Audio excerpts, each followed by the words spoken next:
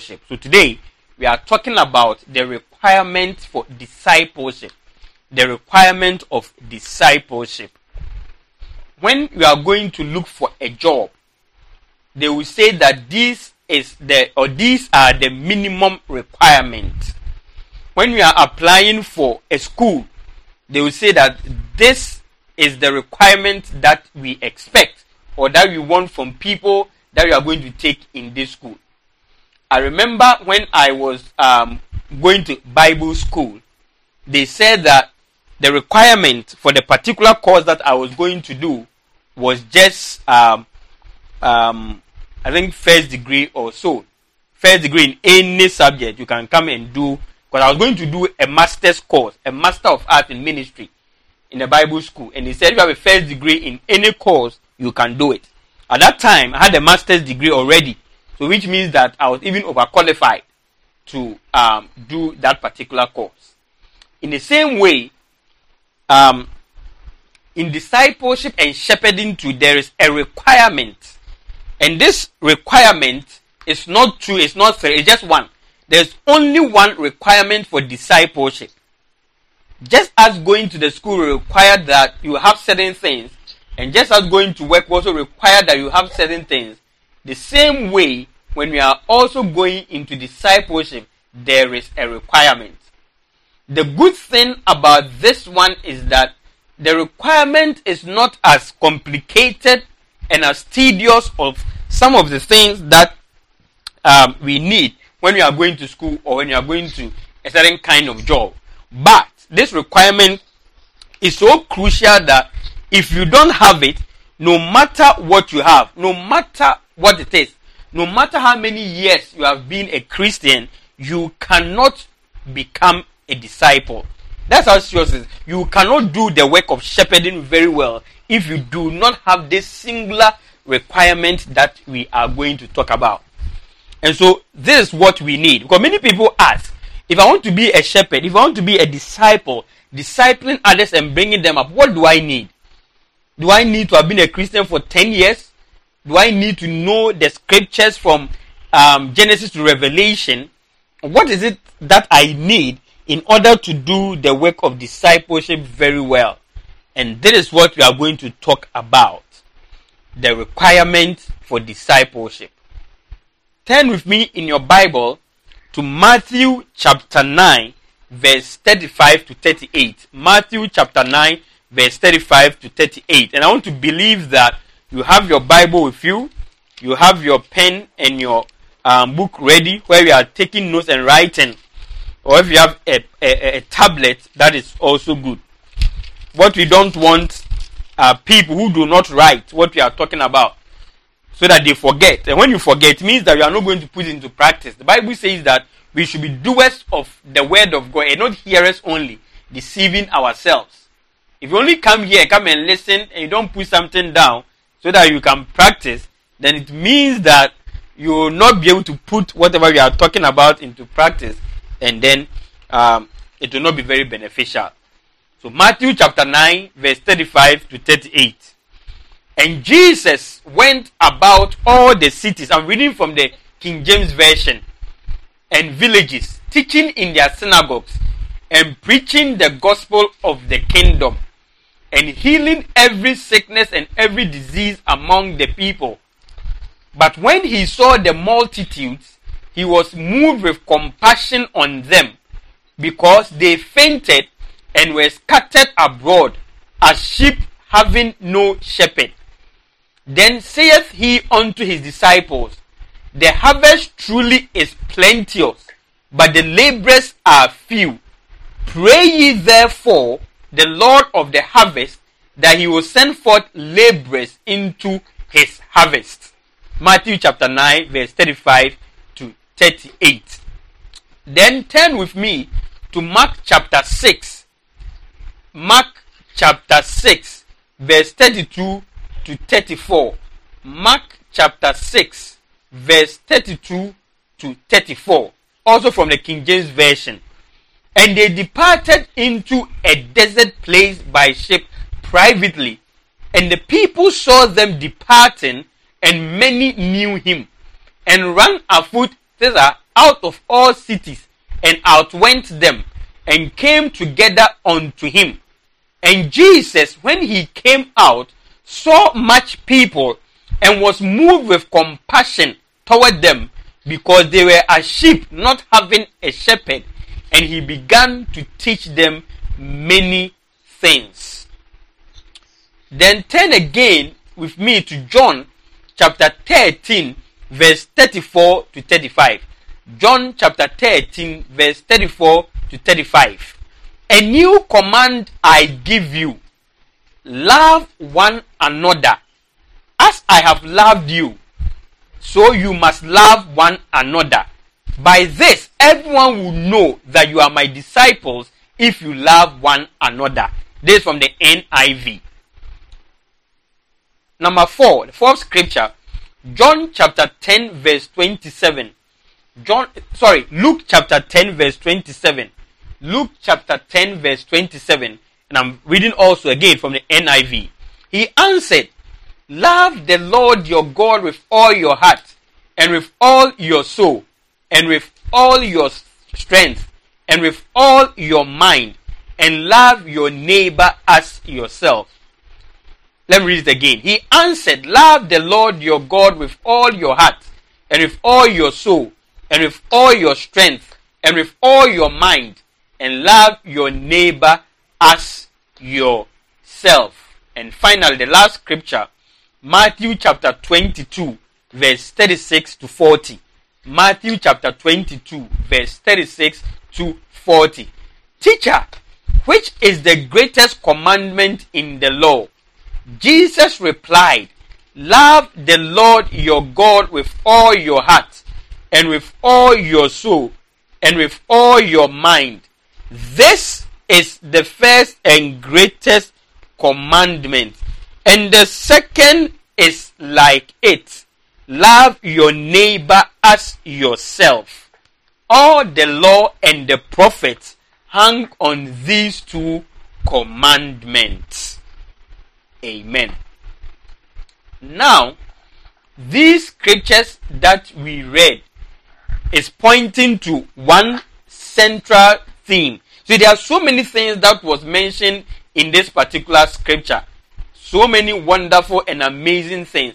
But there's one thing that runs through all these scriptures that we read. But we see clearly that one thing that runs through all these scriptures that we read about, where Jesus Christ was talking about other people, was talking about discipleship, was talking about shepherding, was talking about bringing people up.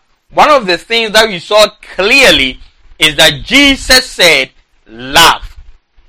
Ladies and gentlemen, I want everyone to understand this today, that if there's anything that you would need in order to do the work of a shepherd, or to be able to disciple people, apart from any other thing else that may be important, is love. Compassion. The Bible says that when Jesus saw that the people were like a sheep without a shepherd, Jesus was moved with compassion. He was moved. He didn't just look on and say that, oh, look at these people, they are not serious. No, he was moved. In fact, that's what made him to make this statement that the harvest truly is plenteous, but the laborers are few. In fact, you'll be wondering, why is Jesus saying the laborers are few? There are many churches which are empty. Many churches want a lot of people.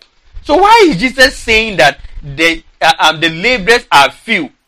In fact, it's important for you to understand that Jesus is saying the laborers are few because there are only few people who are moved with compassion, who are moved with love when they see others. Only few people. Many people look on unconcerned. Many people don't care at all.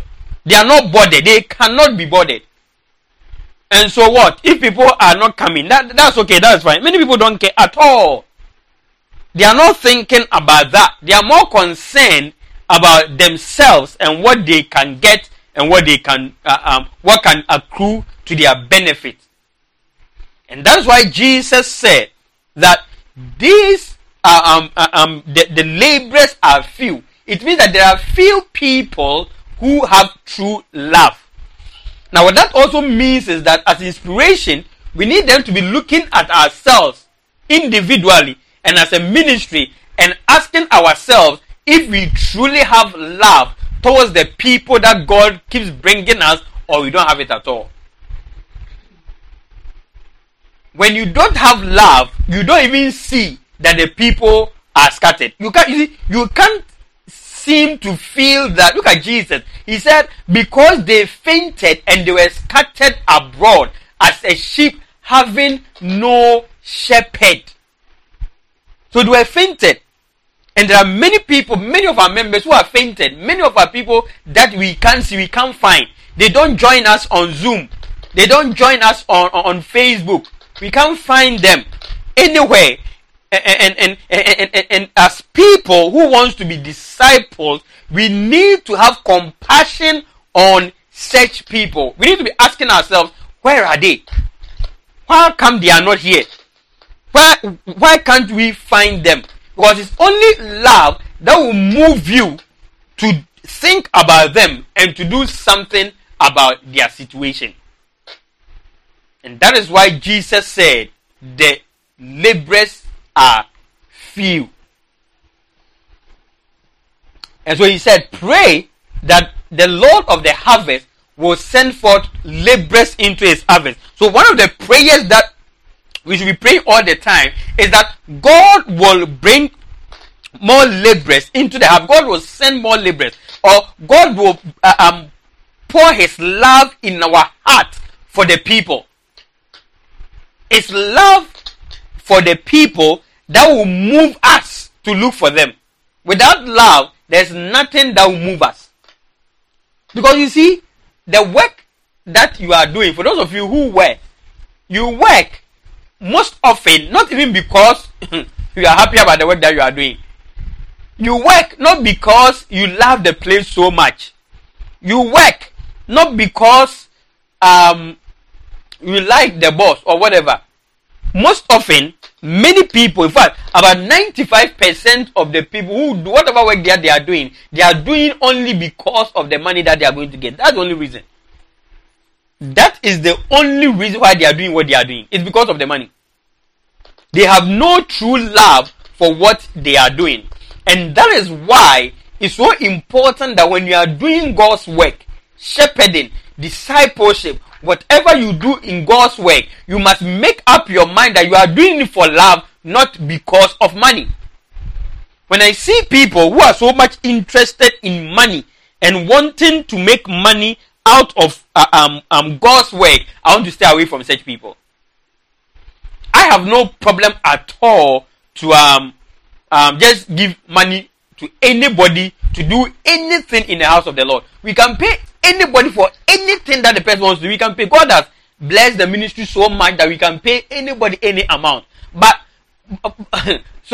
we realize that when people's heart is not in the ministry, it's not in shepherding, it's not in discipleship, and they are only after money, they are very, very dangerous people. Those are the people who can just disappoint you and desert you at the least provocation. But when you are doing it for love, when you are not paid, when I preach on Sundays, on Tuesdays, on Wednesdays, nobody pays me anything.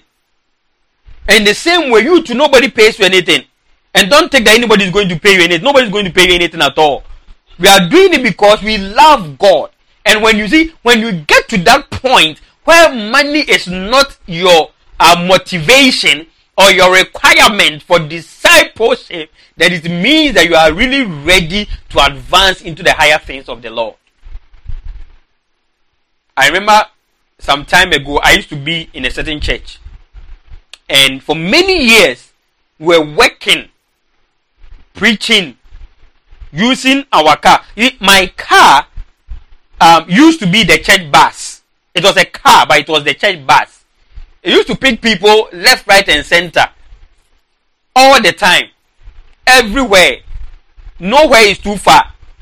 We used to visit people who live 2 hours from our house. 2 hours from our house. It wasn't a problem at all.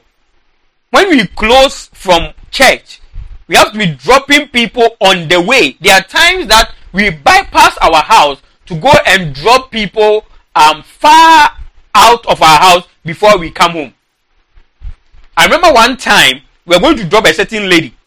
When we dropped the lady, and to turn back, we took 2 hours before you get home. So before you go home, 2 hours after we have dropped the lady. So I began to think to myself that, this kind of droppings, we need to think about it. 2 hours after I have dropped her before we got to our house. So it was part of our daily life and everything that we do, and nobody gave us anything. There was not even one time that somebody said that I am buying fuel for you. Not even once. The church, not one time, bought 2 cedis of fuel for us. It wasn't part of the discussion. It never came out. I never felt that I needed to get anything for what I'm doing for the church at all. It wasn't a problem. The problem actually came the day the church said that they are going to give me allowance. That's the day my love and my heart for the church left. Completely. I was completely lost when the church decided that they're going to give me allowance or something. I was a pastor of the church for about 6 years. Not a penny. Out of the blue. I don't know what happened. They just decided that they are going. The day they decided, my heart moved. I realized that something was going wrong.